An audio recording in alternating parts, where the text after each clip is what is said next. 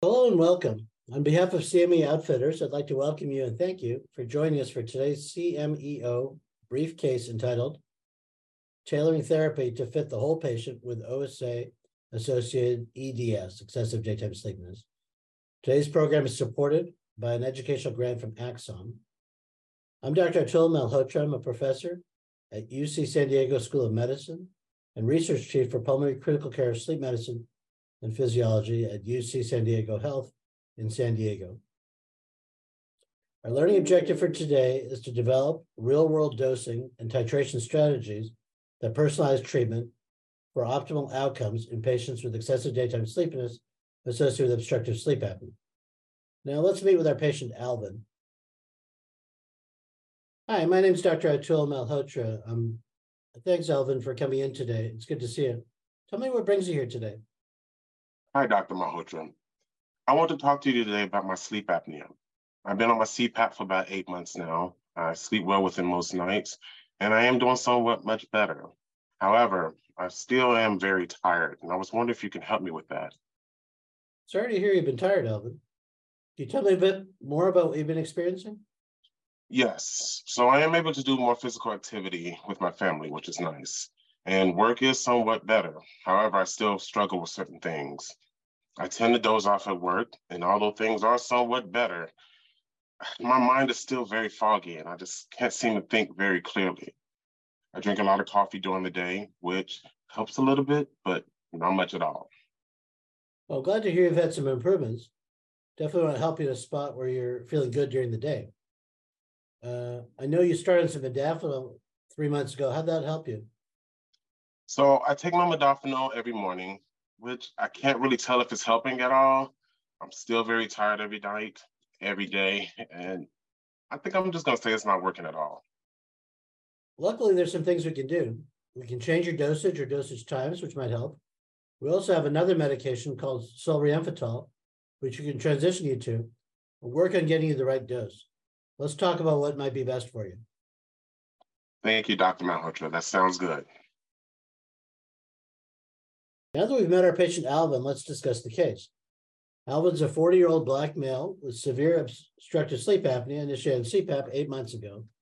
He received some relief of symptoms and starting on therapy, starting to get more energy and more quality time with his family, but still experiencing excessive daytime sleepiness during the day, tends to nod off while at work, computer programming, and his work performance has been somewhat down as a result of the sleepiness and cognitive impairment. He drinks several cups of coffee per day with limited effect, started modafinil with no significant improvements in sleepiness. His baseline apnea-hypopnea index was 34 events per hour. Currently, it's at 3 events per hour. His Epworth sleepiness score is 13, body mass index of 31 kilograms per meter squared, and he's completely adherent with CPAP. Medications currently are modafinil, 200 milligrams in the morning by mouth. In our last activity, we talked about excessive daytime sleepiness in relation to obstructive sleep apnea. Let's do a quick recap of what we know for those who are not able to view the last video. Excessive daytime sleepiness is reported to affect about 40 to 60% of patients with individuals with sleep apnea. Over 25% of patients succeeding on CPAP by 5 months follow-up still have residual sleepiness. Those sleeping less than 6 hours have worse excessive daytime sleepiness. That number varies a little bit. Sometimes it's 10 to 20%. 25% would be sort of a generous estimate. Patients with sleep apnea, excessive daytime sleepiness are at higher risk of mental and physical deficits, work and daily activity impairment, and lower quality of life. So when you have patients with obstructive sleep apnea of excessive daytime sleepiness, they can present in various different ways. Some patients will report fatigue rather than sleepiness, but they really mean a propensity to fall asleep. That can be a big deal. Some patients are falling asleep at the wheel, they're falling asleep at work, or they're falling asleep in other kind of social activities. But we don't always capture that well. I think the Epworth sleepiness score is good, but not great. I recently had a patient tell me that some of the questions on there don't pertain to them. One of the questions is about falling asleep in a theater or church, and this patient told me they'd never been to a theater or church. They're often at the keyboard falling asleep, and that's not one of the questions in the Epworth score. So I think it is imperative to talk to patients about how sleepiness is impacting them. Sometimes it is an easy thing to kind of dismiss, saying, yeah, you're tired, everybody's tired, but in some of these patients, it can be quite debilitating. I think talking to them about how sleepiness is impacting their quality of life can be quite informative. In some patients, it can be highly motivating to seek therapy. So their ability to tolerate CPAP or their willingness to tolerate CPAP is often motivated by changes in symptoms. And similarly, the risk-benefit of pharmacotherapy is also heavily dependent on the impact of sleepiness on the patient's quality of life and well-being. So for example, if they don't feel they're sleepy or they don't feel they're tired, then giving pharmacotherapy for fatigue or sleepiness probably doesn't make sense. But for other patients who say, falling asleep at work, like Alvin was telling us, that is really something we should address. And I think too often we'll ignore the chief complaint and just say, well, you're using a CPAP, the numbers look good. And we need to talk to the patient, just make sure they're feeling well. There are some FDA-approved medications. We have 3 treatments that are indicated for obstructive sleep apnea related excessive daytime sleepiness, 2 of which are modafinil and armodafinil. Let's briefly discuss these and introduce these to the audience. So modafinil, shown on the left here, works through dopamine reuptake. You give 200 milligrams a day, occasionally some headache and nausea. It's reasonably well tolerated. Armodafinil is similar. It's indicated for excessive sleepiness in adults with obstructive sleep apnea. It also works through dopamine. It's a R-modafinil, that is a stereoisomer of the racemic mixture modafinil. You dose it 150 and 250, and the side effects are similar to modafinil. One issue that does come up that's important is in premenopausal women, both modafinil and armodafinil can interfere with birth control pills and can be teratogenic. So consider that double whammy. And I'm careful about using these medications in premenopausal women. We've now been introduced to modafinil and armodafinil, but what about efficacy? Let's take a look at some of the literature. So we see here a forest plot that summarizes a lot of different data. The 0 line is no efficacy, and to the left of that is some efficacy. On the left favors modafinil or armodafinil. You can see this meta-analysis. The Epworth Sleepiness Score does improve, on average by about 2 points on the scale with modafinil and armodafinil. This is a systematic review suggesting some benefits to treatment. So if you look at the forest plot in aggregate, the Epworth improvement is about 2.21 points. And so if you were at 12, at baseline, it'd be a little bit under 10 on modafinil. That's consistent with my clinical experience. There is some improvement with modafinil. The results are a bit varied. Alvin is a typical example where the improvements are modest, or he didn't perceive much of an improvement at all. But, it does vary. 2 points is important, but not a home run. So consider this a base hit. The CPAP improvement is on the order of 3 points. So the modafinil improvement is slightly less than that, although the two can work together somewhat synergistically. One dosing strategy that we have to help patients is to get the most out of modafinil is to do split dosing. You can see here the data on the left, mean change from baseline in the maintenance of wakefulness test, sleep latency times on the right, percent of patients remaining awake for the first 20 minutes of both maintenance of wakefulness test sessions. There's a 3-week randomized, double-blind, parallel design study, 58 patients, and once daily dosing or split dosing are being compared. So one dosing strategy that we have to help patients get the most out of modafinil is split dosing. You can see this on the graphs here. On the left is the mean change from baseline, the maintenance of wakefulness test, sleep latency times, and the right are the percent of patients remaining awake for the first 20 minutes of both MWT sessions.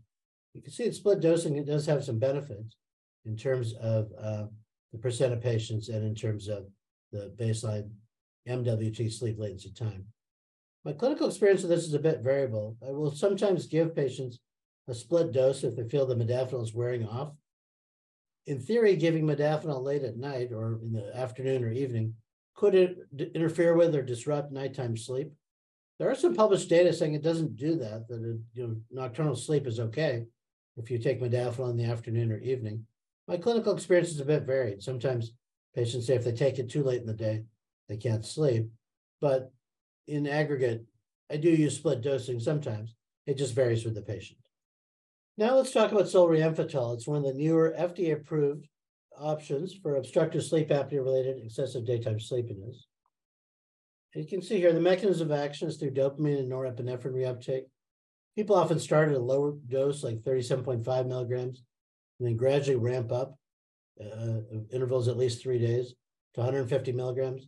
I'll often start at 75 milligrams just because I don't think the 37.5 particularly works well and in general is well tolerated. So I'll often start at 75, then ramp to 150. There are some side effects: headache and nausea, decreased appetite, insomnia, anxiety. Those can sometimes be seen. In general, I feel the drug is well tolerated. And in my experience, its efficacy is quite good as well. But it has some off-target effects as well that are interesting. So some improvements in cognition have been seen, and I've seen that clinically as well. Some minor improvements in body weight have also been shown, and those are quite important because in some cases, you treat obstructive sleep apnea with CPAP and people gain weight rather than lose weight. There's meta-analysis showing increased body weight with CPAP treatment in obstructive sleep apnea, albeit minor.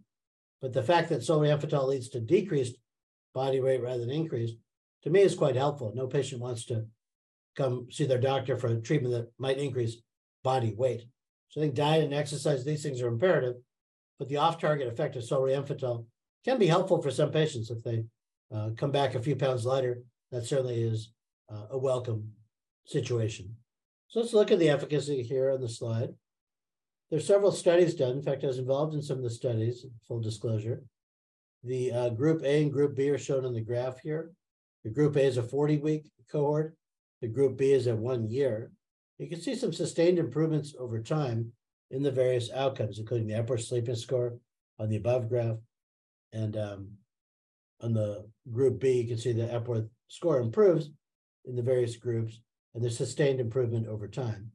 You can see a bit of a dose response effect where the higher doses of solriamfetol are associated with bigger improvements in the Epworth Sleepiness Score. The 300 milligram dose we don't use as often. It's not FDA approved, but there were some patients that underwent that. In my experience, 150 milligrams is adequate. And you can see on the graph here, both for narcolepsy and for sleep apnea, there's sustained improvements over time.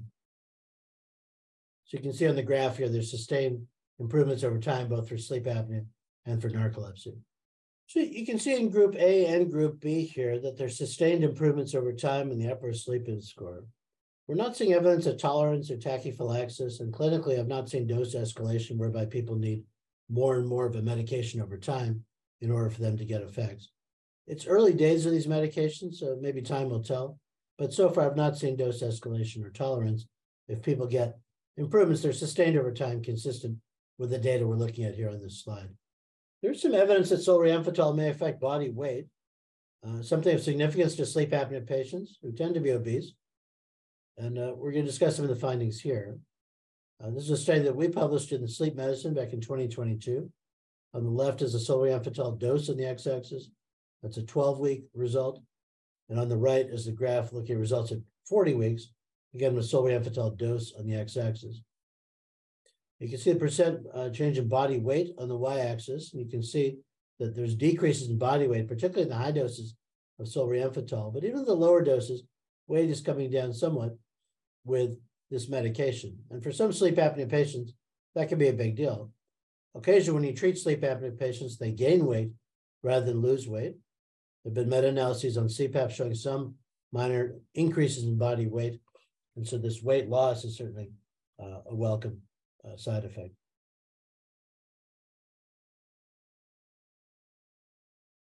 The guidance on switching from other therapies to solriamfetol has been somewhat limited. However, we have a real-world study that gives us some insight on dosing and titration strategies on these medications. So on the left, you can see solriamfetol initiation in obstructive sleep apnea. On the right, you can see solriamfetol initiation in narcolepsy. In gray, you see the transitions, that is, patients are on a different medication who transition to solriamfetol. That's pretty common in obstructive sleep apnea, perhaps less so in narcolepsy. The blue guys are the ones who are de novo starts, and those are quite common in obstructive sleep apnea and perhaps less so in narcolepsy. The green ones are add-on medications, and those are much more common in narcolepsy than in obstructive sleep apnea on the left. There are also some differences in the discontinuation process. So solriamfetol titration and administration, dosing and titration strategies. Discontinuation approach is different in OSA and narcolepsy groups. In blue, you can see that people discontinued abruptly, and that was seen in the obstructive sleep apnea group on the left, perhaps less so in the narcolepsy group on the right. Some of them are tapered down gradually while starting solriamfetol, and some are tapered down before starting the solriamfetol. So some are tapered down gradually while starting the solriamfetol. Some are tapered down gradually before starting the solriamfetol. Yeah, what I do clinically sort of varies with the situation. If a patient's really miserable, I'll often just add on medication to see how they do. If they really have no efficacy whatsoever, like what Alvin's describing, I might just stop them at modafinil. There's no rebound or anything with discontinuing it. So my clinical practice does vary a little bit, consistent with the data we're looking at here. Yeah, I think it's important to look at physician considerations and characteristics for why we switch different medications. On the left is obstructive sleep apnea, and the right is narcolepsy. Sometimes there's really no major patient factors considered in sleep apnea. The severity of sleepiness is something important, and perhaps comorbidity is important as well. Likelihood of adverse reactions is something hard to judge sometimes, so I don't particularly use that much. Age can be a factor in some cases if you want to avoid certain medications that may be risky in the elderly, for example, though that may be a more minor situation. Employment situation, these things can be important. Concomitant medications if they're drug interactions, but these are not big factors as far as I'm concerned. When you look at the dosing and titration strategies, they are different by sleep apnea and narcolepsy groups. So on the left, you see obstructive sleep apnea here. On the right, you see narcolepsy. And in obstructive sleep apnea, people will start with the lower dose, sometimes at 37.5, and then ramp up to 75 milligrams, or in some cases, 150 milligrams. But in narcolepsy, people often start at the higher dose, the 75 milligrams, and then occasionally ramp up to 150 for the stable dose. As I said, my clinical practice is to start at 75. I don't see much safety issue or tolerance issues at 37.5, and the efficacy is pretty modest there, so patients will often do fine if you start at the higher dose. So as I mentioned, I'll typically start at 75 milligrams rather than 37.5 milligrams. I don't feel 37.5 has great risk or great efficacy, and so I'll often start at the higher dose. In my experience, it's pretty well tolerated. When I'm doing this clinically, though, I'll often tell patients that there's a range, and 75 milligrams is good, but 150 milligrams may be even better. So I'll occasionally give patients the flexibility to take 2 of the 75 milligrams, and that way, when they come back to see me in the clinic, I'll have a good sense of whether 150 milligrams is a good idea or not. So that happens often. And in fact, it happened the other day where a patient came in saying, yeah, I started this and it was good. And I took 2 of them and it was even better. And so the next prescription was for 150 milligrams rather than 75. But, I tell them about the side effects or potential side effects so that they're not just going up and up in the dose without any supervision. So if they go from 75 to 150, I tell them not to go over 150 without talking to me. And it's important to check their vital signs and check their clinical status before just ramping up the dose unsupervised. So on the left, you see obstructive sleep apnea. On the right, you see narcolepsy. And there are some adjustments made over time. The people who are de novo starting on medication will have 55% on the left and 53% on the right. They have fewer adjustments. The ones transitioning, perhaps by definition, have more adjustments. And the ones who use add-on therapies are also kind of 50-50 for sleep apnea and somewhat more for the narcolepsy patients on the right. So what I do clinically typically, as I said, I'll start at 75 milligrams. And if I see side effects, that's uncommon, first of all. But if I do, I might back off the dose, although I can't honestly say I've done that in recent memory. And if they have partial efficacy, but not complete efficacy, I'll go up to 150 milligrams. It's rare that I have to back off because of tolerance issues or side effects. And occasionally I've gone over 150 milligrams, even though that's not FDA approved. We did study up to 300 milligrams in the research studies. So I have occasional patients that are on bigger doses, but for the most part, they'll do fine at 75 or 150 milligrams. And I don't make a lot of adjustments beyond that. There are occasional patients I'll give adjunctive therapy, like for sleep inertia issues or that kind of thing. But in general, patients seem to do okay on 75 or 150 milligrams of solriamfetol. Okay, so we've learned a lot so far. Let's revisit Alvin, who was our patient that we met. This is a 40-year-old gentleman with severe sleep apnea and CPAP. What aspects of Alvin's presentation do we need to consider? Well, first of all, he's adherent with CPAP. That's a big part of it. I often see patients who are given sort of Band-Aid type medications when their treatments have not been optimized. And so for me, it's imperative to really optimize duration of sleep and CPAP adherence and residual apnea, all those things. What should we consider regarding Alvin's modafinil? Well, I want to make sure he's taking it. I want to make sure that he is not having side effects from it. I want to make sure that he's not underestimating the benefits. Occasionally, I'll have patients who are taking modafinil and maybe drinking less coffee, and the one is offsetting the other. But in Alvin's case, I don't think he had much benefit. He was pretty clear on that.